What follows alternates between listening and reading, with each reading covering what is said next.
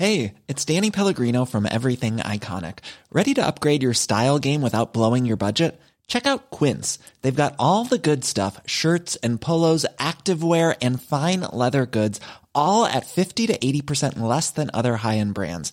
And the best part? They're all about safe, ethical, and responsible manufacturing. Get that luxury vibe without the luxury price tag. Hit up quince.com/upgrade for free shipping and 365-day returns on your next order. That's quince.com/upgrade.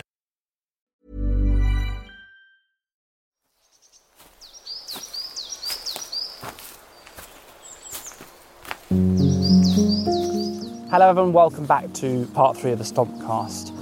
Sonny and I are wandering through Victoria Park. It's actually a very glorious and beautiful day. We've walked along the canal, we've walked by the lake. Now we've gone to a slightly different section of it. I don't know which corner of the park this is. It's so big actually, it's one of the biggest things I've taken. It's a really big this park. Is actually the section I do walk around with my nephew. So there's a place over there called the Hub. There's a nice little statue over there that we can walk past if you want to. Very, very open and luscious and trees and green. And it's a beautiful place. And hopefully it's a safe space for us to have this next conversation.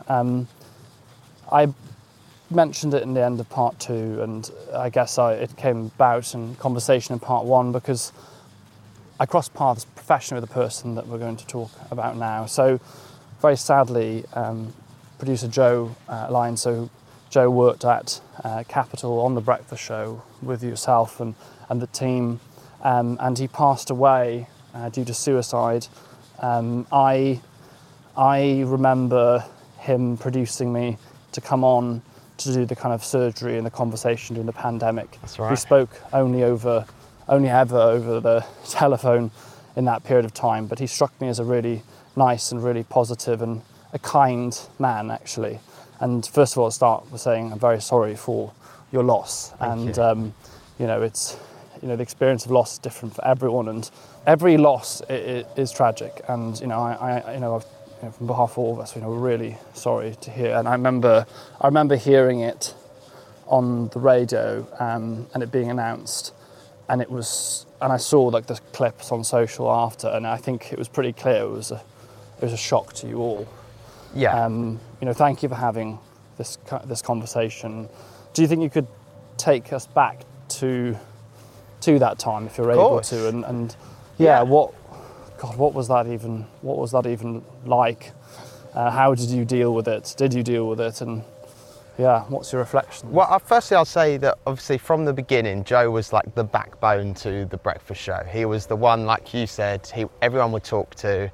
Everyone would have to talk to him before he goes on air. He would big everyone up. He was that guy. He was the guy that was with Roman before Roman started The Breakfast Show. He was the guy that said to me, before I started The Breakfast Show, you and Roman would get on really well. And I thought, I don't know if I like Roman. Yeah. I don't know, he gives off this, I'm not sure he's going to like me, I'm going to like him. And he was like, no, you'll get on really well, trust me. So he was the sort of middleman between Roman and I working together and sort of allow me to go on to The Breakfast Show and all that sort of stuff. So obviously worked together for years, had the best times. We flew to Dubai to go do like what they call an OB, which is like an outside broadcast to get listeners to fly over to Dubai with us, all that sort of thing. We had great memories, real good memories. The day we found out he wasn't with us was the day that we all came into work, and he would always be the first person there. He was always the first person at work. He was what we call segging the show, so putting all the sweepers between music and then the next song. And there was this one morning where he just wasn't there, and we were like, oh, what's he like? At breakfast, it's so easy to sleep in. Yeah. We were like, oh, he slept in, what an idiot, all that sort of stuff. Then we were basically like still taking the mick for a couple of hours going, he's really slept in here. To a point where I texted his sister and I was like, are you with Joe? Because obviously they live together. And she was like, no, I'm with our parents. Why, what's up? And I was like, well, look, he's not come to work. He's slept in. We just need to wake him up, basically, to get into work, because obviously we need him. Do you know what I mean? He's the backbone to the show.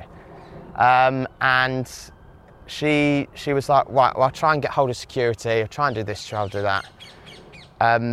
We were still on air at this point, and our exec producer ended up making sure that someone went round to go and see if he was there. The producer did go round and obviously find him during the show. This was all happening during the show. We're still live on air, giving it, like we were saying, it's a high energy, all this. And it got to about 8 o'clock, I'd say about 7:45, where we were a bit like, okay, he would normally have got up by now. He would normally get in, like something's odd. Our exec producer was outside just on the phone the whole time, so we were thinking something's going on, but we don't really fully know. And I think it was probably about 9 a.m.-ish, maybe just before, that she came in just obviously sobbing and just was like, I don't know what to tell you guys. And we were like, what's happened? And until someone said what happened, you don't believe it. And even when they do say it, you still don't believe it. But she was like, he's gone. And obviously we were on air, and we were just like, how have we got here out of everything that we've gone through on this show, talking about all coronavirus and this, that, whatever, to get to the point where we've lost one of our own, and it was to suicide. And it was mad because, you hear stats about people that you would never sort of realise would do that. He was so happy. The last thing I said to him was, fuck off. The day before, because we always have this joke, and it was like, he left work before I did, and presenters notoriously leave before the producers. And he would just start walking out the office with his bag, his shorts on. It was a really hot day. I went, all right, is that it then? He went, yeah, I'm off to the gym. I was like, all right, fuck off. And then that was it. And that was, I'm almost glad it was the last thing I said to him, was to fuck off. But I didn't actually want him to, but he did. And fun banter between you. Exactly. What did you do? So you found out, while the music was on, I guess. What did you do next? Was it because I obviously have seen? What did you announce it on that show? We didn't at all. No, it wasn't the right time. No, it wasn't. We didn't know what was fully going on, and I think that was till a couple of days after. I think that was the right thing to do. Yeah, not what do I know? No, I imagine from. I think in the moment of shock, you have to take a pause before you. We came straight off air early. We finished the show early, and we just had to work out what was actually going on. And I remember we all just basically got given this room at the top floor at Global, and we all just went in there and just burst into tears, and it was just the oddest day. It was. I can't. And you knew it was suicide at that time. I mean, I guess officially. Unofficially, we knew it was suicide, just purely because circumstance. Yeah, and it's just. I think that's the saddest part of it, is that suicide affects you in a way because it feels like it affects you more in a way because you don't really know why, and I will always question why. And I think that's the hardest part. Well, it's the only death or departure of someone from this earth that is by choice. Yeah. Do you know? It is the only time really where someone has made a decision that they don't want to be anymore. Other illnesses, and I'm not trauma comparing all kinds of loss at all, but it is by you are making a decision to leave. You don't want to be opting out of this planet, and that is very hard because they leave so many questions, doesn't there? What ifs, why, and could haves and should haves, and that kind of stuff. I mean, God, those few days must have been. Did you sleep?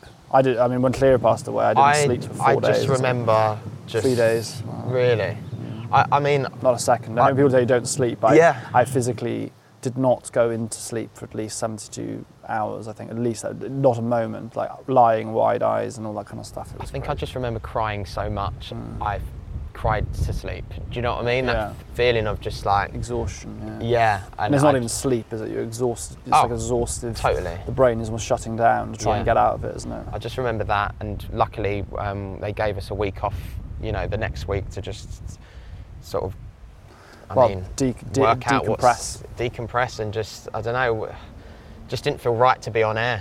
Just, with our backbone of the show. It was awful because obviously, I mean, this is a completely outside perspective, but I obviously, having crossed paths there, and I'd lost my brother before, and when we first did the clinics, my brother was alive, and then he died partway through the pandemic, a little while before Joe did, and I remember you guys were like, "Oh, I'm so sorry about your brother," and stuff like that, and it was just like, I was like, I know not the thing, but I know where they're at. You know, when I saw it, I was like, they're in hell. Like, it is hell, isn't it? And it's very hard to explain to people. I always think of it as like, you roll a grenade, like a flashbang, into a room, and it goes, flashes, and everyone's stunned. And it's like the grenade goes off, and you're like, and then time stops. But the grenade never passes, and the ringing in your ears that you get from those kind of flashbangs, like it doesn't go, does it? No. It's like something has happened, but it's neither past, but it doesn't feel that it can be here either. It's not possible. Is this real? It's like the shock that it can't have. This has not happened. Yeah. But it won't actually pass. No. It doesn't end. I feel like in a way as well, like I haven't fully processed it all. And I don't know if you fully ever will. You know, that feeling of, I think it is that why, and could I have done anything? That feeling, I just always feel, I don't know, there's a little part that just can't fully process it, and I don't know whether that takes years or what. I don't know. I've heard lots of people talking about losing someone, and I've done the same, and I've heard people around, Joe say this, and it's understandable. You go, I could have done this, and I could have done that, I should have done that. The reality is that when someone's in that place, there isn't really anything that you could have done. And I had a conversation with a gentleman called Professor Vikram Patel. He's basically the global world leader on suicide prevention and mental health. He's like annoyingly astronomically clever and worldly, and he was explaining, like, at that point where that person is there, they're there, and often they're busy with elation and release that they've made a decision, because often these things aren't just like, oh, I'm just going to do this. It is often planned and thought out, and not always the case, but it can be. And so oddly, they might actually be in a very elated place, at the point that has happened. I know that is absolutely, I'm sorry if that's difficult for people here, I'm sorry it's difficult for you here, but that is the reality of this person's weight is off their shoulders. Mm-hmm. So much about suicide prevention is way before the time that person. Don't get me wrong, things like Samaritans, what they do is incredible, but because there's a glimmer of hope in that person to ask for help. To even ask for help, yeah. So I think the suicide prevention is all about way before that event. It's all the way back in childhood. What are the messages do we give young boys? And he was a man. What messages do we give young boys who are going to be men about dealing with problems? Yeah. Do they internalise them and hold them inside and not tell anyone? Do they carry that luggage case full of heavy items that get heavier and heavier over the years? Do they drop them? Do we teach them to talk? What does society tell us about what it is to be a man and to have conversations about feelings? Honestly, it's all the way back from that stuff. And you've probably seen when Roman's involved, I saw with Princess Kate with the 0 to 5s and the work. Right. I mean, 80 to 90% of psychological imprinting of our brains is done by 5 years old. Yeah. So what we tell our 3-year-old boys really matters. And I think that is really important. It doesn't give comfort. I know it doesn't, because a person's passed away, but it's important just to remember that person's life is their entire life, and the things that happened long ago probably are some of the things that had most impact in what happened. We're clear. I mean, the what ifs, the whys. I shared a message with him, a text message, and he actually texted me. He was the last person to message. I hadn't replied to his message, and then you go, oh God, this or that or the other. And in reality, it's a culmination of the entire life that leads to that moment. So, but again, I'm terribly sorry about that. It's just like to have that on air as well. I mean, it's just. It was the worst case scenario that could ever happen on air. It couldn't really be worse, could it? No, it actually couldn't be worse. Nothing can be ever worse than that. But there's two things that are positives that I'll take away from it. And one is that his lovely family have set up a charity called Joe's Buddy Line. And what you were saying about teaching kids from such a young age, they're going into schools and doing all that, which is incredible work. And we get to do charity fundraisings for them, and because they're such a small charity, they really see where the money gets to go in these schools and educate the kids and stuff, which is lovely incredible. To have them on the Stompcast, maybe, if they were. Absolutely, you obviously know the family, no pressure. Sure. But if they'd like to come and talk about what they're doing, the work they're doing, they're absolutely welcome, and we would love to have them on. The other positive I want to say is that, and I think this should go for everyone because it's the best quote I've ever been told, and it was by Jimmy Carr.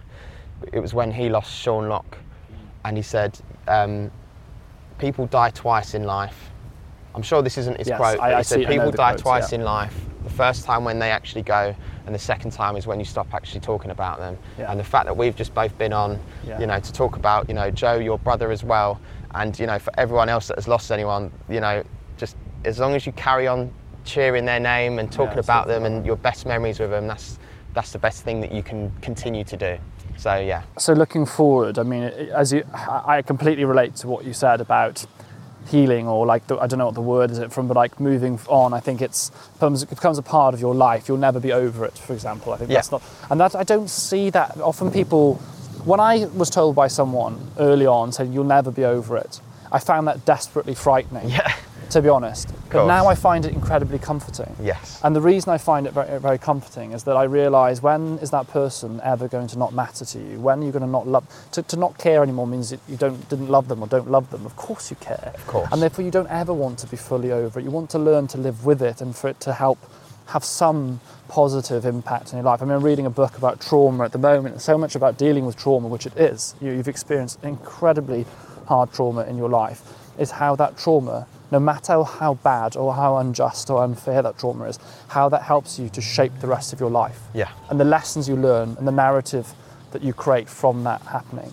So I just wonder, like, what, you know, as you look forward, has it shaped your conversations with people? Has it changed conversations, or the way that even you think about your own feelings and sharing? You know, it really has. And I think, you know, if it didn't teach any of us at work a lesson, you know, who would it teach a lesson? You know, if you've lost someone, you have to then go, right, we're not doing something here between us. We all need to start talking to each other and making sure that we're all okay. And, you know, we do. You know, moving forward, I've got, you know, my best mate Christian. Our sort of confessional sort of time would be when we're having a drink, we're down the pub or whatever. But that is our time where I go, I know I can get stuff out of him. And I know that I can now say, look, you know, I've lost a mate to not talking to anyone. Let's have a chat. Like, how are you actually feeling? Like, you know, and that there's the moment there where I can get him, and I know that's the place I can get him in. You know, and he even now appreciates that I can talk to him about stuff like that. And yeah, I'm moving forward. That is all you can do. Just, you know, we've all.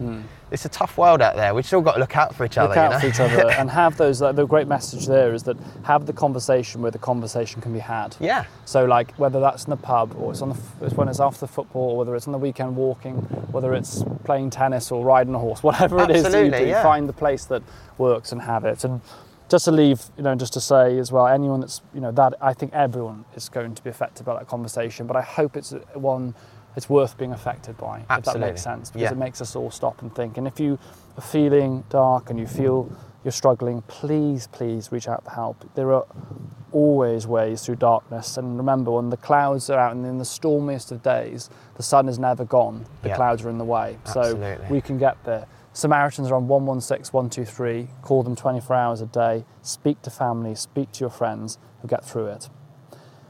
Right, we're going to take a breath for a second, and I think we're then going to move on to the health fact of the week, which I actually, as I say always, I don't know what it is. So this could be really downtrodden or miserable. Is it, Charlie? Is it miserable? Or it's really positive. Right, let's have a real lift. I love this. We're doing a wild card fact, and it says in brackets, unrelated to the combo. We love that. Yes, great. And it's quite good because as we're recording this, it is in fact Wimbledon tennis, so there is a tedious link there. Okay, interesting. So, anxiety has been proven to increase your sense of smell. A 2013 study published in the Journal of Neuroscience, a very good journal, examined the way certain emotions affect your sense of smell. After exposing subjects to anxiety-inducing images, God knows what they were, researchers found that neutral scents become unpleasant and bad smells become even worse. Now, I guess thinking of the science, it makes sense because a lot of anxiety is heightening your body. So your sense of smell becomes more acute, your sight, you know, everything is on edge. Literally your nervous system is on the edge, hence why we say I feel nerves. You know, I'm on my nerves are on edges. So I guess it makes sense, but it's not very nice if you smell all the bad smells worse, is it? Not worse, no. I mean, especially, I mean, you've got a dog as well, Rolo. I mean, it can't smell any worse, can it, when you're picking it up? Yeah, I know, exactly. It is very anxious in the morning, you're picking up the dog doo-doo, that's no good at all. Absolutely. Yeah, well, I guess it makes sense, doesn't it? I guess the being on edge. I mean, do you experience anxiousness? Everyone gets nervous, but do you experience it? And what do you notice things like that? I do notice it. The first thing I notice is obviously just my heart. I can feel my heart just really sort of pumping, and it's no gym pump. It's nothing like that. It's just that feeling of, okay, my heart's beating, I'm feeling a certain way, that nervous feeling. I start getting, you know, your clammy hands and all that horrible stuff, isn't it? Just all of that stuff that just make you feel, I don't know, the anxiety. You know, I remember having anxiety my first sort of show by myself, you know, doing the late show and stuff. That feeling of just, it just feels the worst, but when you feel the worst, it can only get better sometimes, and that's how I always try and see things, because I always think after I've done it, it's going to feel fine, and you know, I don't know what I was worrying about.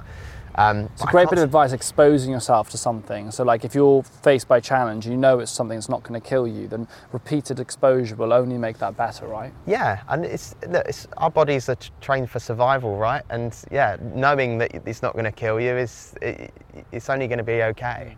It's just, yeah, I can't say I had a heightened smell though. I mean, have you been into the Capital Studio? Yeah, I mean, does it smell? I don't know. Oh, sometimes working with Roman, it does. Yeah, it does get a bit BO. So a bit of a science lesson. So in the brain, you've got a part of the brain called the amygdala. And amygdala is kind of the threat response center of the brain. It does many different jobs, but that's one of its roles. And when we recognize a threat or a worry or something we're afraid of, it basically hijacks the entire brain and goes into overdrive. It tells the heart to speed up and beat faster. It tells the adrenal glands, which sit above your kidneys and your flanks, to kick out adrenaline, and you're kicking out cortisol. Your body's moving blood from areas of digestion to areas to deal with. That's why you can get clammy and you get red face and sweating. It's moving to areas that are ready to deal with a problem. And that's absolutely fine. We've got a lion in the room, and there's a lion in Capital that you need to deal with or run away from. But it's not great when there's not a deliberate threat. And I think the thing that gives people so much horribleness that comes with a panic attack or severe anxiety is that there is not an immediate threat to you, but you're experiencing what you would if you felt that threat. So if there's a lion here now in this lovely part of Victoria Park, there's a lion, we'd see the lion, we'd feel that way, and we wouldn't feel odd that I feel adrenaline pumping, I'm going to run. I'd be pretty worried if I wasn't feeling like that. But it's very disconcerting to feel that way when there isn't a threat, isn't it? That's the crux of what makes us feel so awful, isn't it? In that moment, it's harsh that our bodies do that to us, isn't it? In a way, you know. So that's where the grounding techniques are important. So I talk about this a lot in the Mind Manual, but learning grounding techniques that work for you to center yourself. So people talk about 5 senses technique. You can use grounding and breathing, box breathing, or so on. Find, almost like we said before, find the routine and exercise and things that work for you. Find the grounding that works for you. Practice it. Keep doing it, like you go to the gym and get stronger by repetitively doing it. Practice your grounding techniques. Yeah.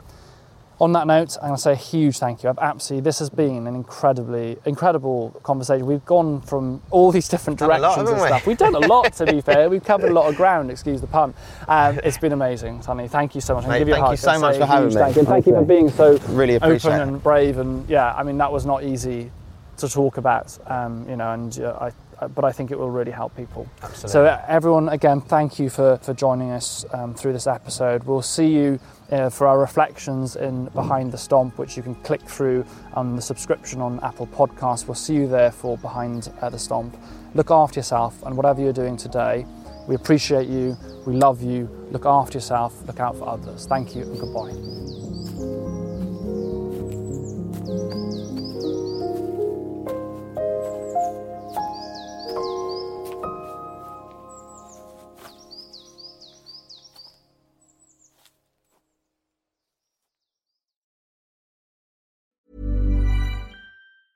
Ever catch yourself eating the same flavorless dinner 3 days in a row? Dreaming of something better?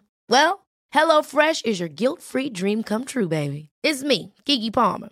Let's wake up those taste buds with hot, juicy pecan-crusted chicken or garlic butter shrimp scampi. Hello Fresh. Stop dreaming of all the delicious possibilities and dig in at HelloFresh.com. Let's get this dinner party started.